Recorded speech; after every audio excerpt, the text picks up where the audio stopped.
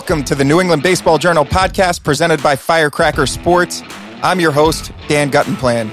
Today's guest is former big leaguer Matt Antonelli, a Peabody, Massachusetts native who was recently hired as the new head coach at Bishop Fenwick on the North Shore of Massachusetts.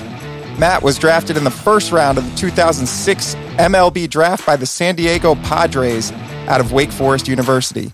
He starred in baseball, hockey, and football at St. John's Prep at the high school level.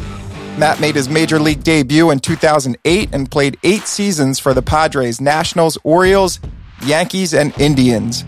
After his playing career ended, he coached at Wake Forest and was the recruiting coordinator and assistant coach at the College of the Holy Cross.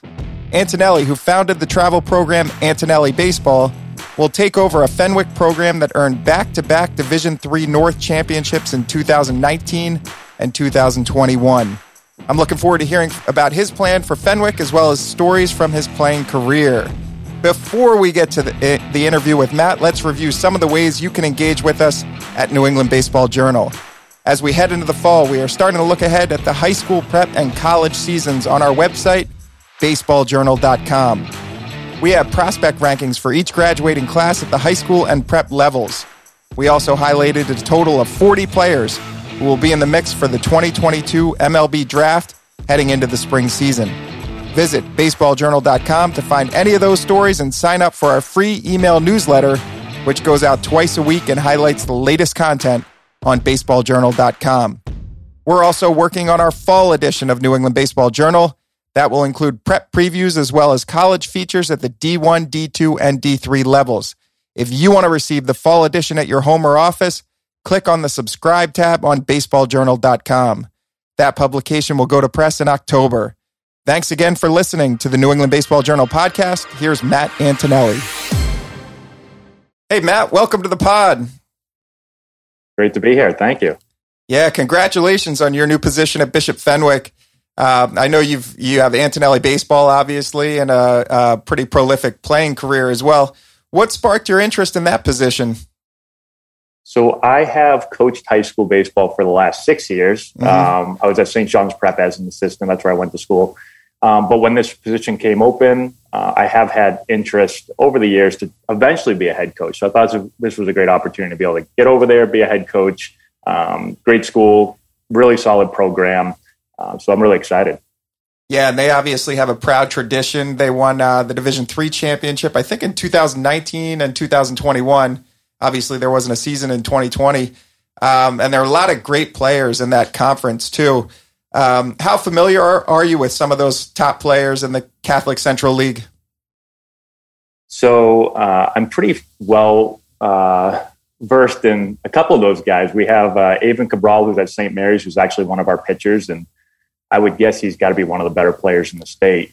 We have a couple of Boston Prep players as well. And then we have some Bishop Fenwick players. So it's a really, really talented league. There's a lot of really good players. I'm excited to coach some of our guys, and maybe not so excited playing against some of those other guys, but they should be some good matchups. Yeah, those guys are great players. And a lot of our listeners are obviously familiar with Antonelli Baseball, which is a really successful travel program in New England. Now, how did over your last 6 years at St. John's Prep, how does travel ball compare with high school ball? What are the biggest differences? Yeah, I think kind of seeing this trend over the last probably 5 to 10 years where travel ball is becoming larger and larger. And some players are starting to think that travel ball is more important than high school because it's about showcasing. It's about getting players to college. But I think that high school ball is underrated and in some ways getting a bad rap. And I've been part of high school ball. I think it's fantastic. It's great baseball. It's more about the team than the individual, which I love. And I think kids love it too, but I think there's been such an emphasis placed on recruiting that some players are starting to, I don't know, maybe get a little bit of bad advice that, high school doesn't matter as much. But I think it's super important. I think there's a ton of development that goes on there. When I think back to my career, some of my best memories are from high school ball. And again, I own a travel baseball program, so I understand the importance of that. But I think that they're I think they're both key components to becoming a better player. And then eventually a lot of the players want to go on and play college, and that's fine. But I think there's a huge benefit to both high school ball and travel ball and every player's experience. So they're both fantastic. And again, being able to actually play for whether it's a league championship or trying to win your division or whatever it is, it doesn't get much more exciting than that, in my opinion. Yeah, it's interesting. Last year, I covered the MIAA Division I championship, which Xaverian won last year. And it was interesting to cover that because a lot of the guys on Xaverian were saying after the season, the season went super late. There was a really weird schedule last year because of the pandemic. So I think baseball season started in May. The championship game was actually after the 4th of July. And the Xaverian guys were saying, like, there's a lot of other guys were looking at schools during that time where they started playing travel ball and AAU and stuff like that because they thought it was more important. And the Xaverian guys all stuck with it for the entire year, ended up winning a championship. And, none of them obviously regretted that decision. How do you get, guys to kind of buy into that experience, or how will you at Bishop Fenwick when there is so many other options out there? Sure. Well, I think one thing is I have a really good perspective of both because I've coached both for a long time. And my honest opinion, what I would tell players if a high school player, talked to me about, even if it's Antonelli baseball, if we had a player that said, hey, I want to go and play in a tournament for Antonelli baseball, I would tell that player that high school comes first. In my opinion, I think high school comes first and should come above travel ball. Those are your classmates, your friends, people that you've spent every day with. When you look at a high school team, you're with those coaches and players pretty much every single day from the middle of March in a typical season. You're, the middle of March through April, May, and sometimes, depending on how deep you go, the middle of June. And so when you're playing travel ball, you're with players during the summer, but you're not practicing every day. You're not going to class with these guys every single day. And so it's a different dynamic. So I think every player owes it to their high school team. I know some people might disagree with that, but I think high school comes first, and then travel ball or summer baseball naturally comes after that. And if there's a conflict, I would tell my players, whether they're high school players or our travel ball players in Antonelli baseball, I'd say, you started this season with your school. You owe it to your teammates and your school to finish out the year. So that's how I look at it.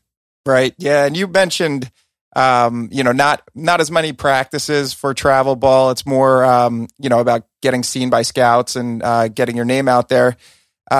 We had Matt Hyden a couple of weeks ago, and he was talking about, he put on the Summer Rivalry Classic, and he was saying, it can be a little difficult sometimes to motivate guys for those games in terms of, because it's an individual showcase for the most part. There's a million scouts there. You're trying to be seen and be seen. And he was saying, the message to his players before that game is, you're on a team for this game. It's basically, a scrimmage, and you've got to motivate yourself to try to win the game like you would any other game. And then all your positive characteristics will come out over the course of the game, but you need to really motivate yourself to win the game as a team.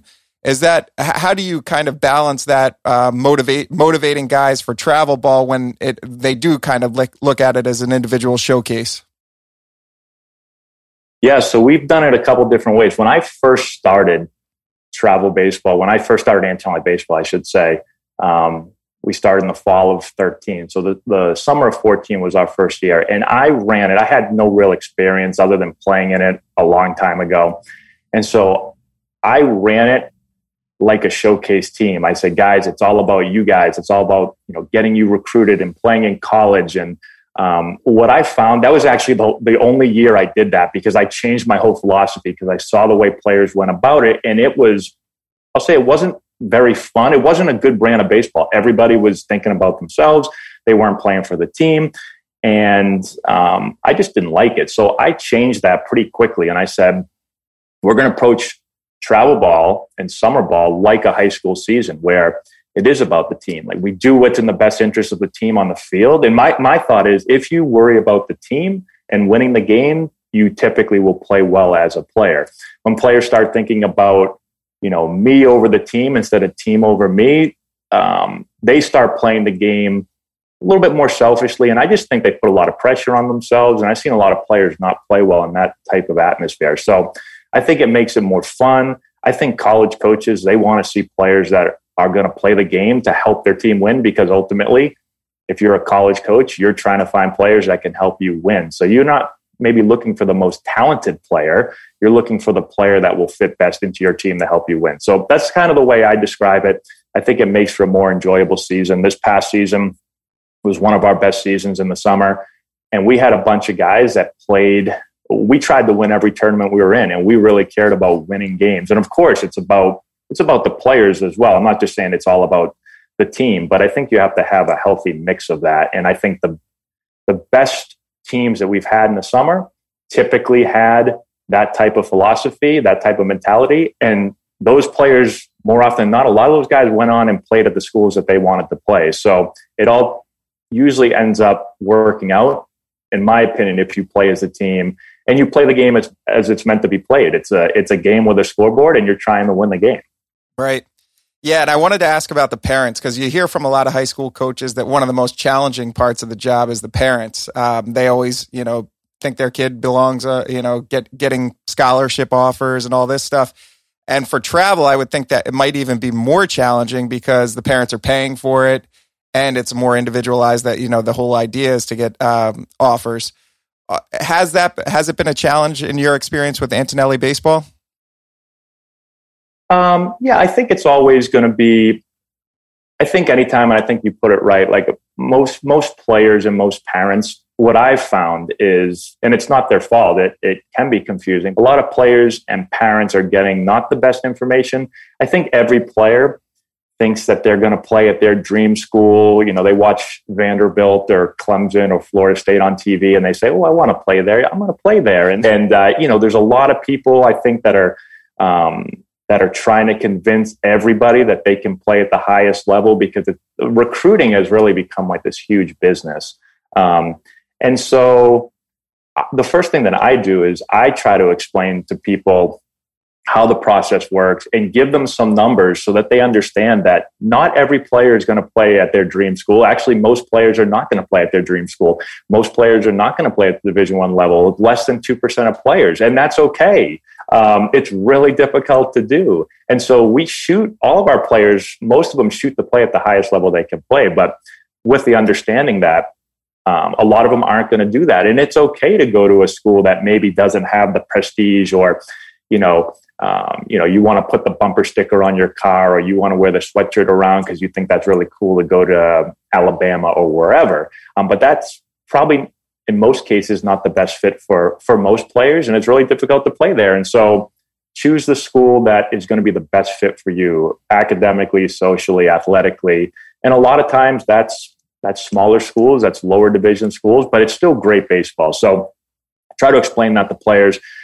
We've had a lot of experience. We've had probably over 100 players go on and play college baseball. And yeah, we've got, every year we're going to have Division I players, and some players go into great schools, and we've had guys drafted. But again, I would say the majority of players in any program are going to go to more of a lower level division, and that's perfectly fine. And I tell them, look at all these great players we've had that have been top players in their high school, either divisions or teams. And a lot of these players, played at the D3 level, some of the D2 level, and that's great. They went there, they had a great career, they got a great education, they've set themselves up for the next 40 years of their lives. And they look back at it and say, that was great. I got to go there, I got to play, I met, some of the best friends in my life. So I think that's what it's really all about. And I think it's just explaining that to them and not BSing them and not telling them, oh yeah, you guys, you're all going to go play at Vanderbilt, when that's not the case.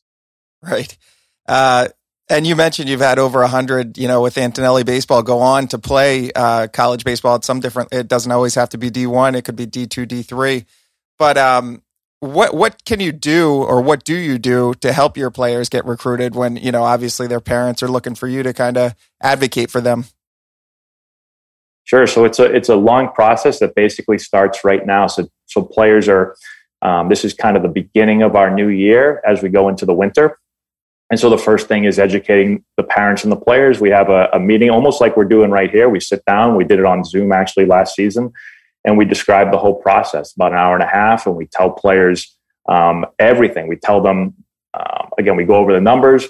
We talk about how we're going to create a target list based on your athletic ability, which I really have to help players with because I've seen so many players and we've had a lot of players go to schools. And so I can help you decide, what should your list look like? What are your reach schools? What are your safety schools? And then what are your realistic schools that I think really fit? So we make this big list. We talk about how academics come first. And so, and that's usually the easier part. Players kind of, whether they know what major they want to pursue or they have their GPA, they know what type of student they are. And then socially, we explain, we break it down. And we've had players, again, from so many schools. So we have an idea of, do you like a big school, a small school? Do you like a school in the north and the south? And so we can kind of help craft that target list. And then after they have the list, now we teach them how to communicate with schools. And so, we craft an email for everyone. This is what you're going to do. So you have your target list, you have your email list, you start reaching out.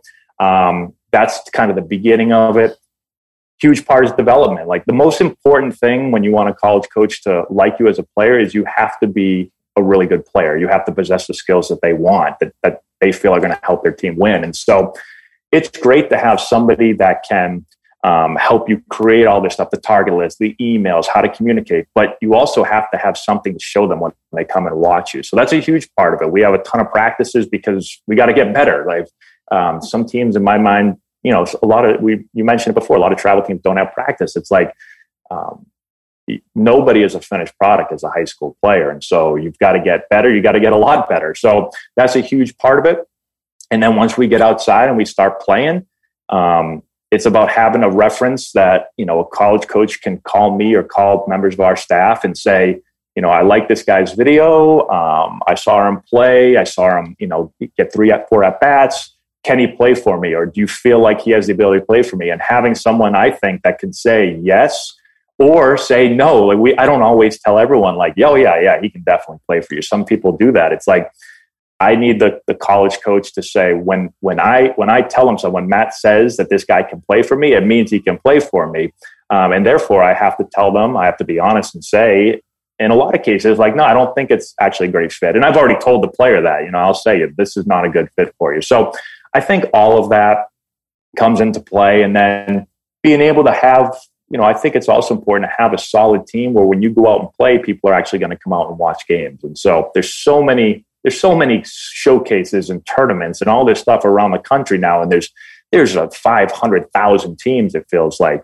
And so I do think one thing that's helped us is we've become a really solid team, especially for our older teams, our high school age players. And so when we go and play someplace, there's going to be a lot of good players on the field. And the more good players you have on the field, the more coaches are going to want to come out and watch those games. So that's, and there's a lot more that goes into it, but I would say that's kind of the main stuff that I think is really important when it comes to recruiting process. Yeah, there is a lot that goes into it.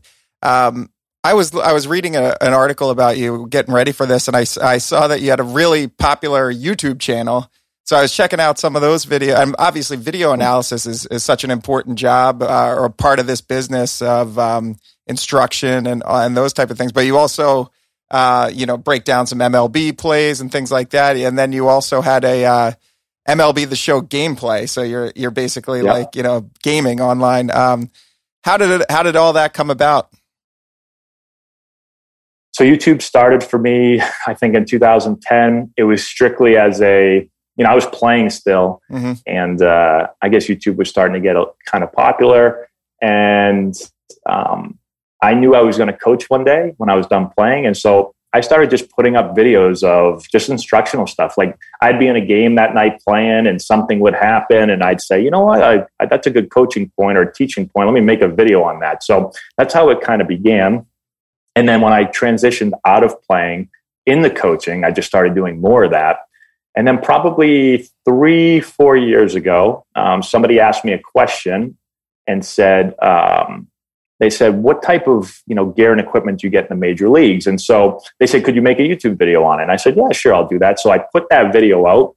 And like the next day, I don't know, I was used to getting maybe like 1,000 views on a video. The next day, I think I had like 50,000 views on that video. And I was like, this is really strange.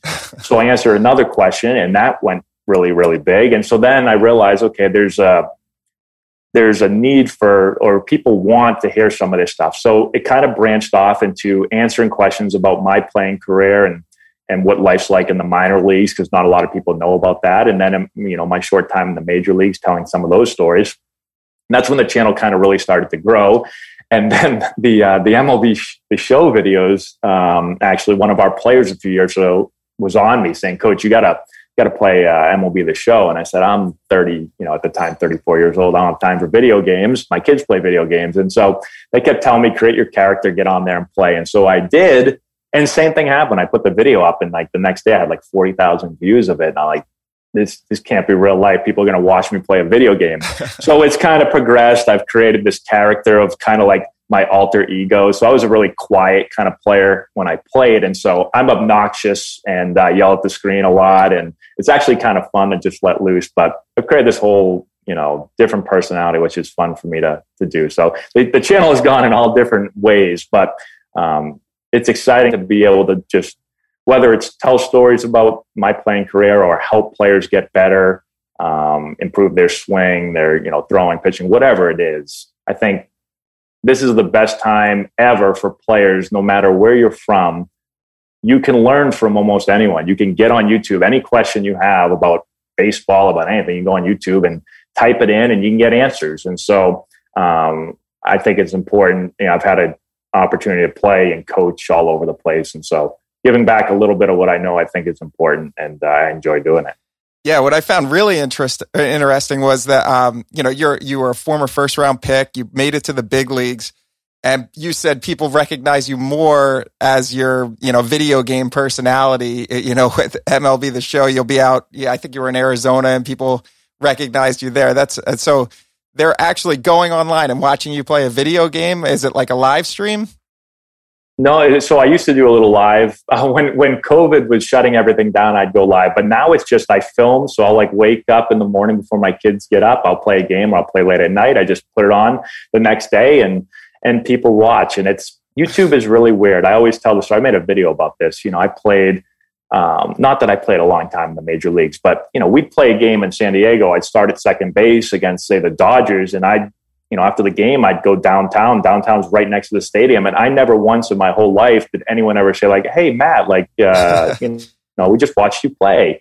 We would be in restaurants, whatever. They'd be the game, replay right over, like right next to us. I'd be there with a bunch of players, and never once did anyone ever say like, "Oh, those are the players over there." But when it comes to YouTube, like when I can't go to a tournament, when we went to Georgia a few months ago, a big tournament down there, and every field I go on, I walk, people are stopping me for autographs, pictures, all this stuff. It's the strangest thing. And they all say like, "Oh, it's Matt from YouTube." It's so weird. But I don't know. I guess that's how the world is now.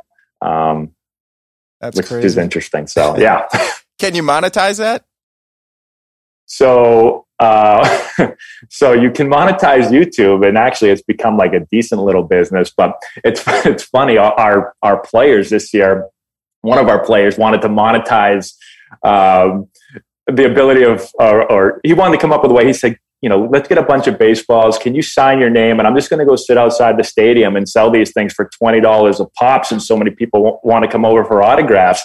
And I said, that's a pretty good business idea, but I don't think we're going to do that down here. So, but yeah, YouTube has become a decent little business. And then, there's other ways that we do. I created a course. A lot of people people were always asking me, can you send me all the YouTube videos that will help me with, my bat path or whatever? And it's impossible to do. I think I have like 2,000 videos on there. So I created a course in January that basically took all of my information from hitting, put it all together.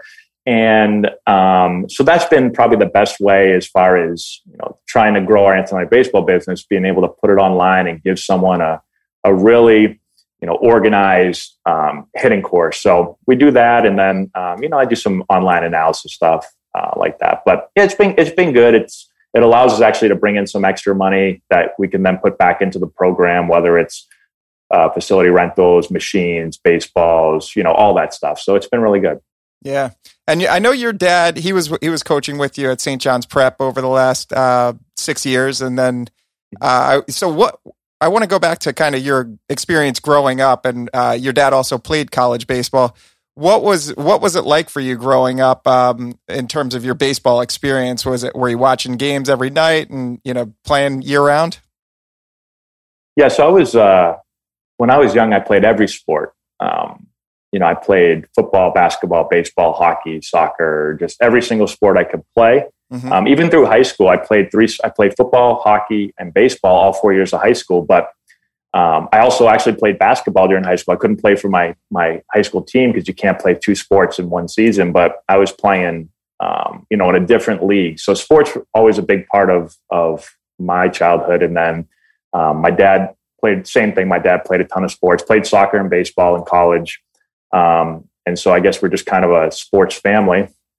And so I was always running from one sport to the next. And then probably when I got to pretty much like my freshman year of high school, I started to transition a little bit more towards baseball. So I was always a hockey player, like travel hockey and all that stuff. When I was younger, I was playing like year round.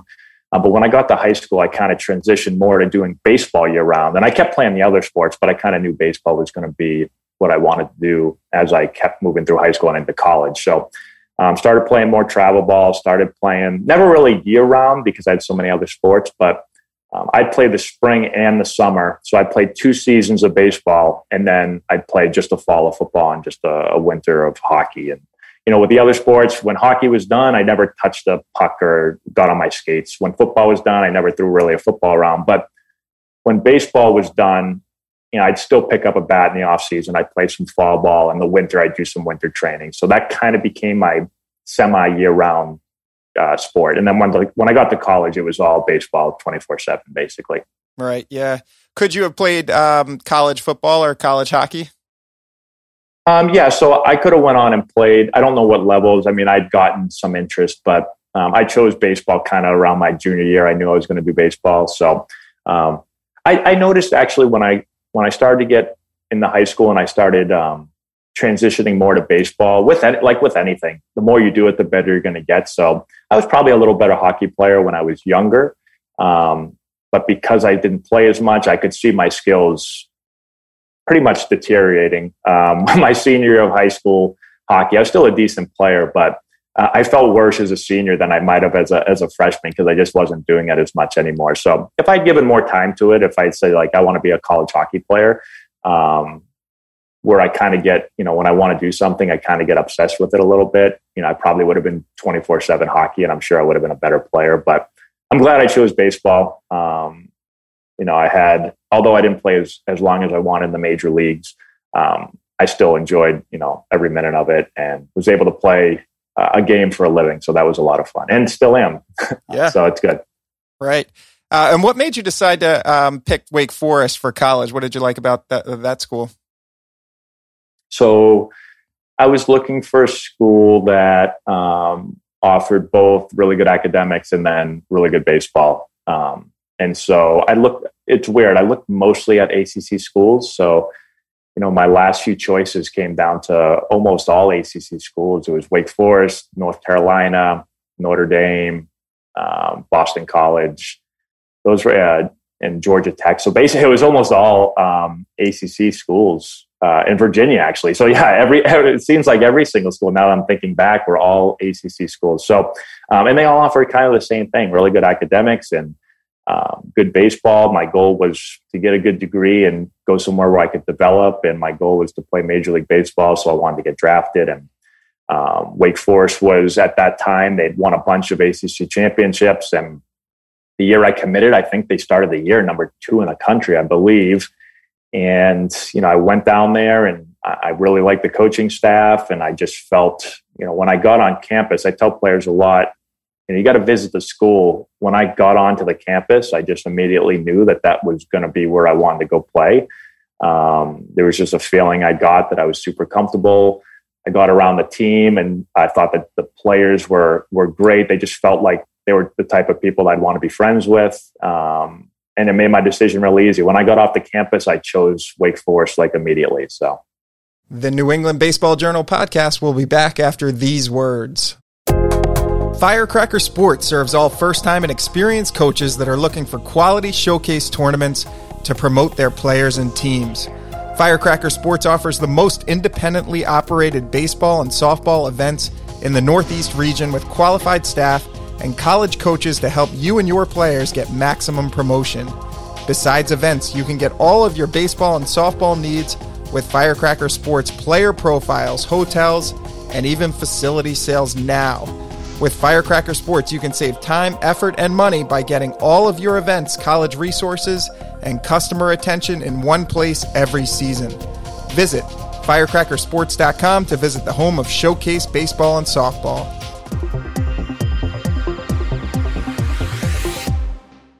So you got drafted actually out of high school. You were selected in the 19th round. And I know, a lot of times the 19th round, the money doesn't work. It's not more than you would make, or it's not more than the cost of a college scholarship. Did you give any thought to signing out of high school? I did actually. So I always wanted to play professional baseball. So when a team came and drafted me, I had to take it somewhat seriously. It was kind of weird though.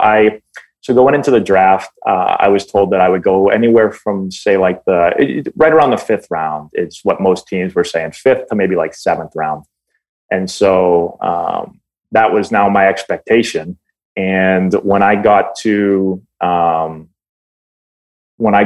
day of the draft, we actually had high school ball still going on, and everyone's all excited, and I didn't go in the 5th or the 6th or the 7th or the 8th or the 9th, and then I was just like tired of listening to it, so I went out with my buddies, and I got a call that I was drafted in the 19th round, and I should have been really excited, but I was like all upset that I got drafted. I felt like, not that I was lied to, but I was like, these teams don't know what they're doing. So after I kind of came down from that, I ended up getting offered a signing bonus that was basically like what would be comparable to being drafted in the 5th round. And I think probably my commitment to Wake Forest kind of scared teams off from drafting me too high. So I actually had a somewhat of a decision to make, because as a high school player, 5th round signing bonus is pretty good. But I also knew in the back of my mind, I was saying, I kind of want to go to Wake Forest and prove that I should have been a much higher draft pick. So I counter-offered and said, I don't remember the exact numbers. I think they offered me $150,000, and I think I said, nah, I'll sign for $225,000 or $250,000, which would have been a bad move looking back. But they said, no, can't do that. And I said, okay, I'm going to go to Wake Forest. And then when I went to Wake Forest, I had this. I just told myself, like, I'm going to get drafted in the 1st round so I can show everybody that they made a mistake not taking me earlier. And I think that really drove me to work really, really hard during my college career. So I guess if the Dodgers had come back and offered that 225, I think it was, I probably would have signed. And who knows, maybe I would have played 15 years in the big leagues, or maybe I would have never made it. So I don't know. It's tough to say. Yeah, I was going to ask. So how do you think your development would have, sometimes you hear about these minor league teams and you're like, there wouldn't be as much fanfare. Wake Forest is kind of big time college baseball. How do you think your development would have differed if you had gone pro right out of high school? A really good question. So a couple things about my experience in the minor leagues versus college. So first thing about pro ball is it's your job. So, when you're there, you can do baseball all day long. And so, they'll have you out there really early in the day. You're taking way more ground balls, getting way more swings, playing in way more games than you would ever play in during college. So I think that you're going to get more reps and all that stuff. However, the atmosphere is a little bit different. When you go to play pro ball, there's less structure, which I think I would have probably been okay with the less structure. But it is really I don't know if you want to call it a grind, but it's different than college baseball. Like my first year of pro ball, it was nothing like I ever expected. Like it just feels like it beats you up. It's every single day. You're playing games all the time. You're doing tons of travel. And so I don't know. I don't know if that would have made me develop more because I'm doing it 24/7, or if or if it wouldn't, if it would just beat you up too much and you're doing it as a 18-year-old kid that has never done that before. I mean, I know after I played 8 years of minor league baseball, and if I played more at the lower levels, I mean, it's really, really hard. It's the higher levels of the minor leagues are much easier when it comes to travel and food and where you're staying and all that stuff and being able to take care of your body. So I don't know. I think college baseball was great, though, that it's really structured.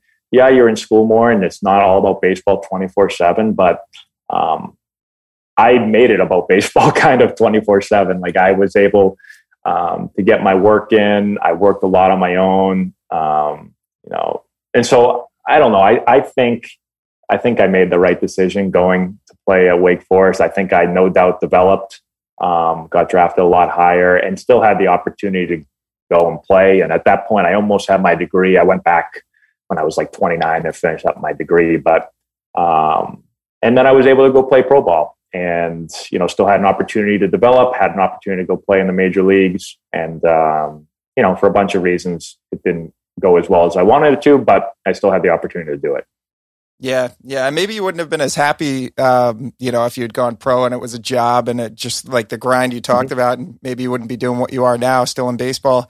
What were you mentioned? Low levels of minor league baseball and the buses and hotels and things. Was it pretty shocking to you how because you hear about these signing bonuses and these big contracts for first round picks, and then all of a sudden they're in single A. Was that shocking to you? Kind of the conditions that you were playing under? Yep, no doubt about it. I can remember when I was flying in, I was sent to short season A-ball in Eugene, Oregon. And I remember pulling up to the stadium. I flew in, I pulled up to the stadium, and it was a great place out there. But I remember the first thing I said was, "There's no way this is where I'm playing." The stadium was it was historic. I'll say it was very old, and it's just not. When you play, and I've only played in the ACC in college, but when you play in the ACC, you've got unbelievable facilities and just everything's top notch. And when you go to the low minor leagues, I can't say that it was top notch facilities. So the players are great. Like the players are great, the coaches are great, but the facilities and the travel and eating peanut butter and jelly sandwiches every day for 5 months, and fast food on the road all the time. And I was lucky I got a large signing bonus, but most of those players have no money. It's costing them money to play, a lot of them. I've seen players quit because they can't afford to play. So it is very tough. I know they're making some changes. They've increased pay to minor leaguers. I believe meal money has gone up, so players are getting more money for their meals. But it's not, everybody, I think everyone sees the major leagues and thinks like, oh, that's what the minor leagues are like. And it's like, it couldn't be more different from what you see in the major leagues. So once I went to the major leagues and had to go back to the minors, it's, and I went back to AAA, which AAA is, if you look at short season at AAA, they're not even close to being able to be comparable. So minor leagues or low minor leagues it's tough. It's probably tougher than I think most people can imagine. But again, I say that and sometimes people get mad. You're playing baseball for a living. So, there's a lot worse things that you could be doing for sure. Right. Yeah. But still not very glamorous at those low levels. You made a pretty quick, swift rise to the big leagues. Like you said, you didn't spend a lot of time in those low levels because you were coming out of college. I think you started playing professionally in 2006. You were in the big leagues by 2008. What was it like to make your debut? Did you have your parents there, all that stuff? Yep. So it's really weird how I moved up through the minor leagues. I just happened to have the best year of my life, my first full pro season. And I don't know why it happened, but everything kind of came together. My swing felt better than it ever had in my life. And it allowed me to get through the minors really quickly. Actually got to AAA, and then my swing became the worst I'd ever had in my life. It's really weird how that happened. It went from the best I ever felt to the worst I ever felt in a year, essentially. And so So I struggled in AAA my first time around. A lot of people said, oh, he's, too fast of a rise, shouldn't have come up this quickly. I don't think it had anything to do with that. I just think that my swing fell apart. Most people don't believe that. They're like, if you hit once, you can always hit. And I've learned that that's not the case. And so I really struggled just based on not having a swing that was going to work at that level, or really at any level. You could have put me back in college and I probably would have hit 200. So, but I got lucky. I had one of my buddies on the team who has now since then been a major league hitting coach. He helped me kind of figure out my swing. We had to patch it together. I was hitting like 160 3/4 of the way through AAA, and thankfully they didn't send me down to AA. And I think I hit 300 last month, kind of figured my swing out and got called up. So when I got called up, I called my parents, called my wife, and they all flew out to LA to see my debut out there. And it was great. I had whole family in the crowd and got to hit my very first at bat, and thought I was going to the Hall of Fame, and that didn't happen. But it was awesome. Yeah, you hear everybody describe that welcome to the big leagues moment, where they step in the box and then DeGrom's throwing 101 right by. Like, did you have one of those moments where you're like, holy smokes, this is a different level? It's a good question. I think I don't know if I ever had one particular moment. My first at bat was against Greg Maddux, who obviously a Hall of Famer, but it was at the end of his career. And so that actually was probably the most comfortable at bat I've had in a long time. He wasn't throwing very hard. He threw a fastball right down the middle. I hit a single. And so I got to first and thought man, this major league stuff's like really easy. But then what you realize is, again, it wasn't one particular moment. It's just moment after moment after moment of saying, okay, the next day we face Clayton Kershaw. And then, then you face whoever. You go to play the Giants, you face Matt Cain, you face Tim Lincecum, and then you go to Colorado, you face Ubaldo Jimenez, and it's like every day you're like, man, I'm facing another really, really good pitcher, and even pitchers that you really haven't heard of. They're obviously some of the best in the world. And so, for me, I grew up watching a ton of baseball, and all these guys I'm playing against are all guys that I've either watched on TV or I know they're great players. And so there's never a night off. There's never any easy nights. Even pitchers that the common fan will be like, oh, this guy's not any good. He's got a 4.5 ERA or 5 ERA, whatever. Like those guys are hard to hit off still. And so, yeah, it's just my welcome to the big league moment was when I went 0 for 21 and couldn't hit anybody that was up there. That was my welcome to the big league moment. Well, I mean, that's cool that you can say you got your first hit off Greg Maddux. Everybody knows who he is. You have one big league home run. Who was that off of? It was against the Rockies, which everyone gives me crap for. They say, you hit one home run and you cheated. You hit it in Colorado in the thin air. But it was against Jason Hirsch, I believe was his name. He was a reliever. I think he threw me a fastball that I literally hit. It went about 3 inches over the fence. And actually, it might not have even, one of the fans, it looked like he almost reached over the fence and caught the ball. But I appreciate him doing that because it got me the home run. I probably would have hit off the fence and bounced back in. But yeah, that was my one home run. And I think I only ended up with like 60-something at-bats or so, which you probably should still hit more than one home run. But at least I got one. So when anyone gives me any crap, I can say, well, at least I have one more home run than you in the major league. So that's my only go-to. Yeah, there you go. Well, I mean, you should omit the part about hitting it, 3 inches over the fence. Just say it was a 450-footer. I wanted to ask, so I know I was reading about your playing career, obviously 2009 to 2013 were kind of injury-plagued seasons, it sounds like. What were your injuries? Yeah, I think I actually missed more games than I played during my career, which is, it's weird. I never got hurt my whole life.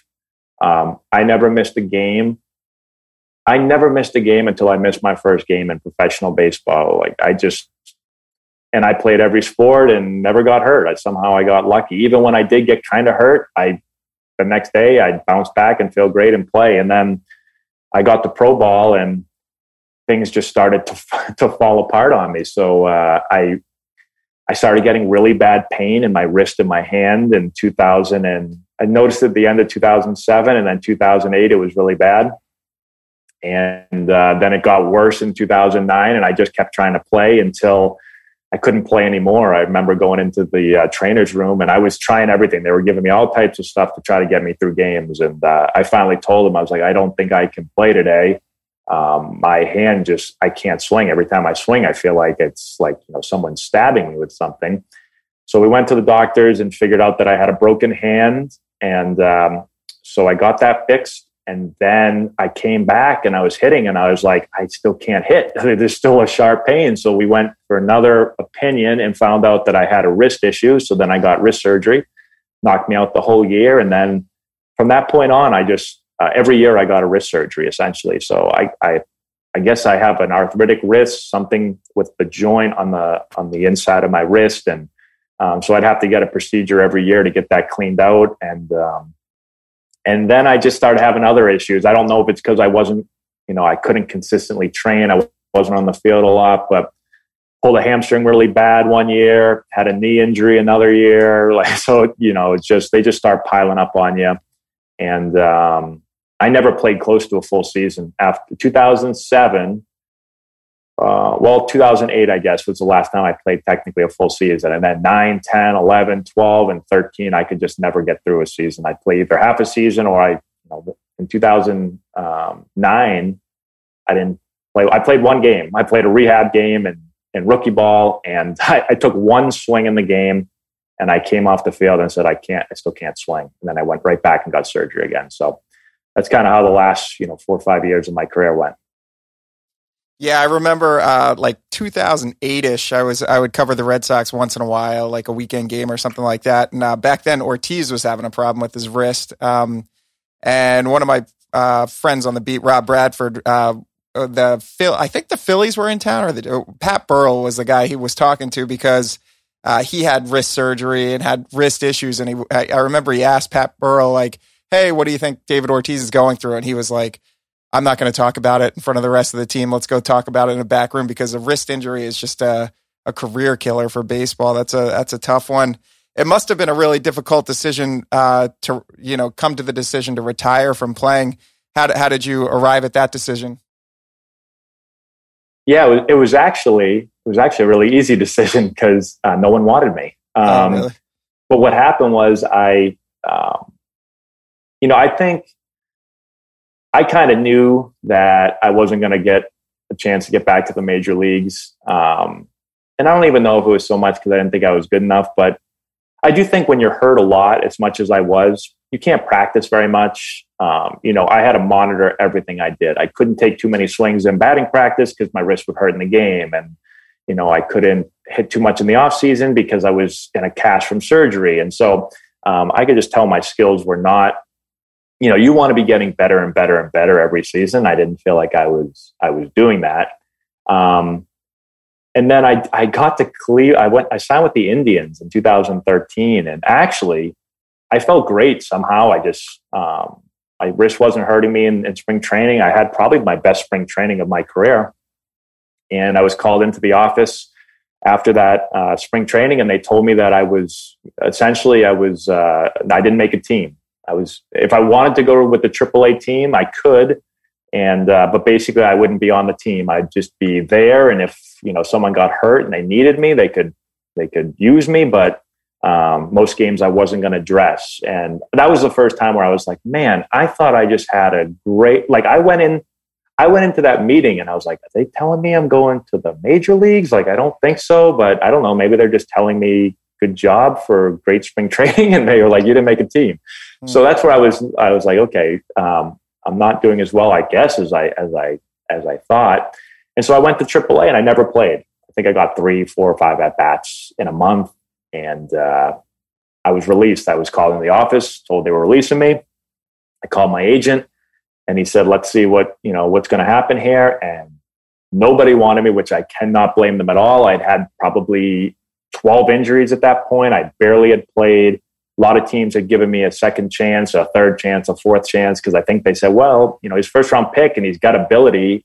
He's been banged up. Maybe maybe he's still okay, and we can figure out maybe why he wasn't successful in those other spots or other stops. And no one called this time when I got released from the Indians. The only people that called were a ton of independent ball leagues. And, if I was fully healthy, I probably would have said, I'll try the independent ball thing. But I was at the point where I'm just trying to hold on. Like I said, wrist surgery every year. I knew one was probably coming at some point soon. And I just said, I want to coach. I see myself being in baseball forever. But I don't think as a player it's going to happen anymore. So I told my agent, I said, thank you very much. I told all those teams, I said, I appreciate the interest, but I've decided I'm going to move on and become a coach and do that. And I'd say for the first couple of days, it wasn't that I was like upset that I couldn't play anymore because I tried as hard as I could.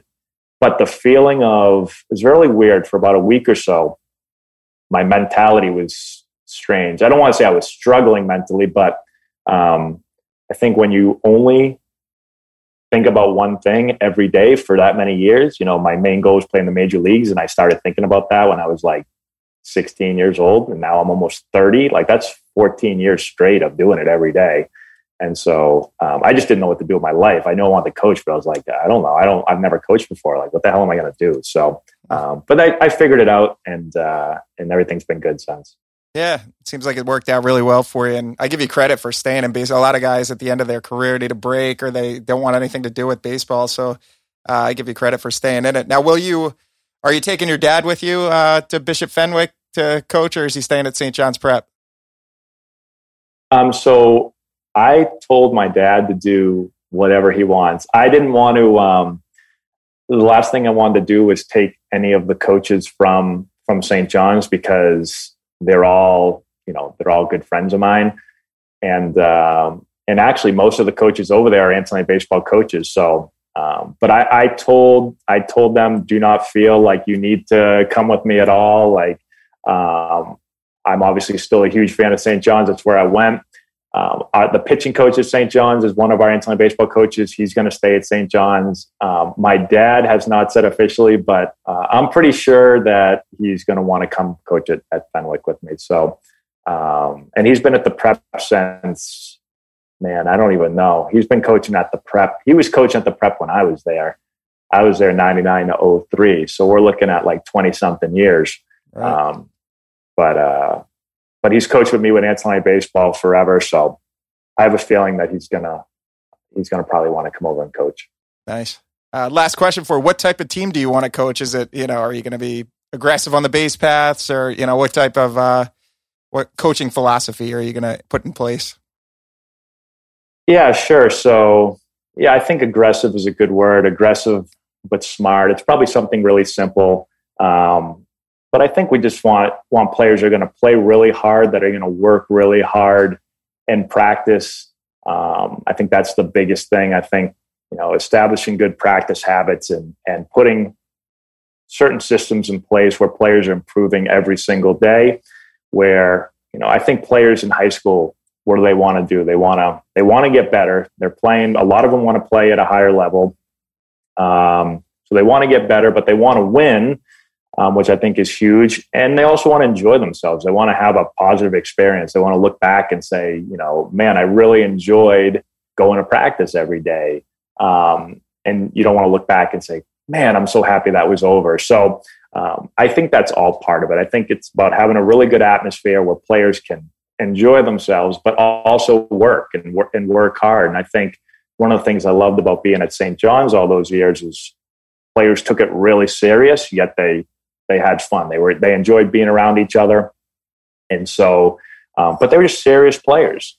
And I think at Bishop Fenwick, it's the same thing. I think the athletics over there are, no matter what sport you're talking about, it's really, really solid. And players go to Bishop Fenwick, particularly baseball players, say they went there because they want to play baseball at that school. And so you've got serious players that want to win, want to work hard, want to develop. And any team I've ever been around that enjoys themselves, and that doesn't mean it has to be loosey-goosey and, no rules and all this stuff. I think players want structure and they want to be pushed, and I think that's important. But again, some place that they're going to enjoy coming to, and they're going to enjoy working hard together. So that's kind of it. Play hard, play aggressive, play smart, and I think things will fall in place the way that they should. Good deal. Well, Matt, thanks so much for the time. I know you have a daughter home today, so be sure to thank her for letting us borrow you for a little while here. And good luck at Fenwick. Thank you so much. I appreciate it. Thanks for having me on.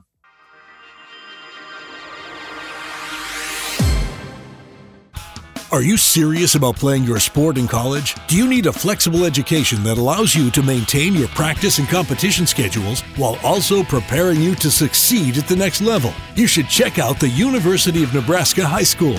UNHS is accredited and offers more than 100 online courses, including NCAA-approved courses to protect your academic eligibility. Students can earn a UNHS diploma or take a single course for transfer credit. Courses are college prep, self-paced, and available 24/7, 365. Enroll anytime and take up to a year to complete a course. Visit highschool.nebraska.edu today.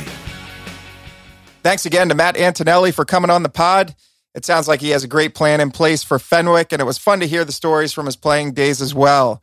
Before we close out the pod, a few programming notes. Rate, review, subscribe to the New England Baseball Journal podcast on your preferred platform. Be sure to subscribe so you can get an alert every time a new podcast goes live. To keep up with all things New England baseball, visit baseballjournal.com. We update the site with new stories daily. Click the subscribe tab to get the fall edition mailed to your home or office. Follow us on Twitter at @NE_baseball. We also want to hear from you. If you have recommendations for guests or questions that you'd like me to ask, send a DM on Twitter or email dguttenplan@baseballjournal.com. Thanks again for listening. The New England Baseball Journal podcast is a Siemens Media podcast.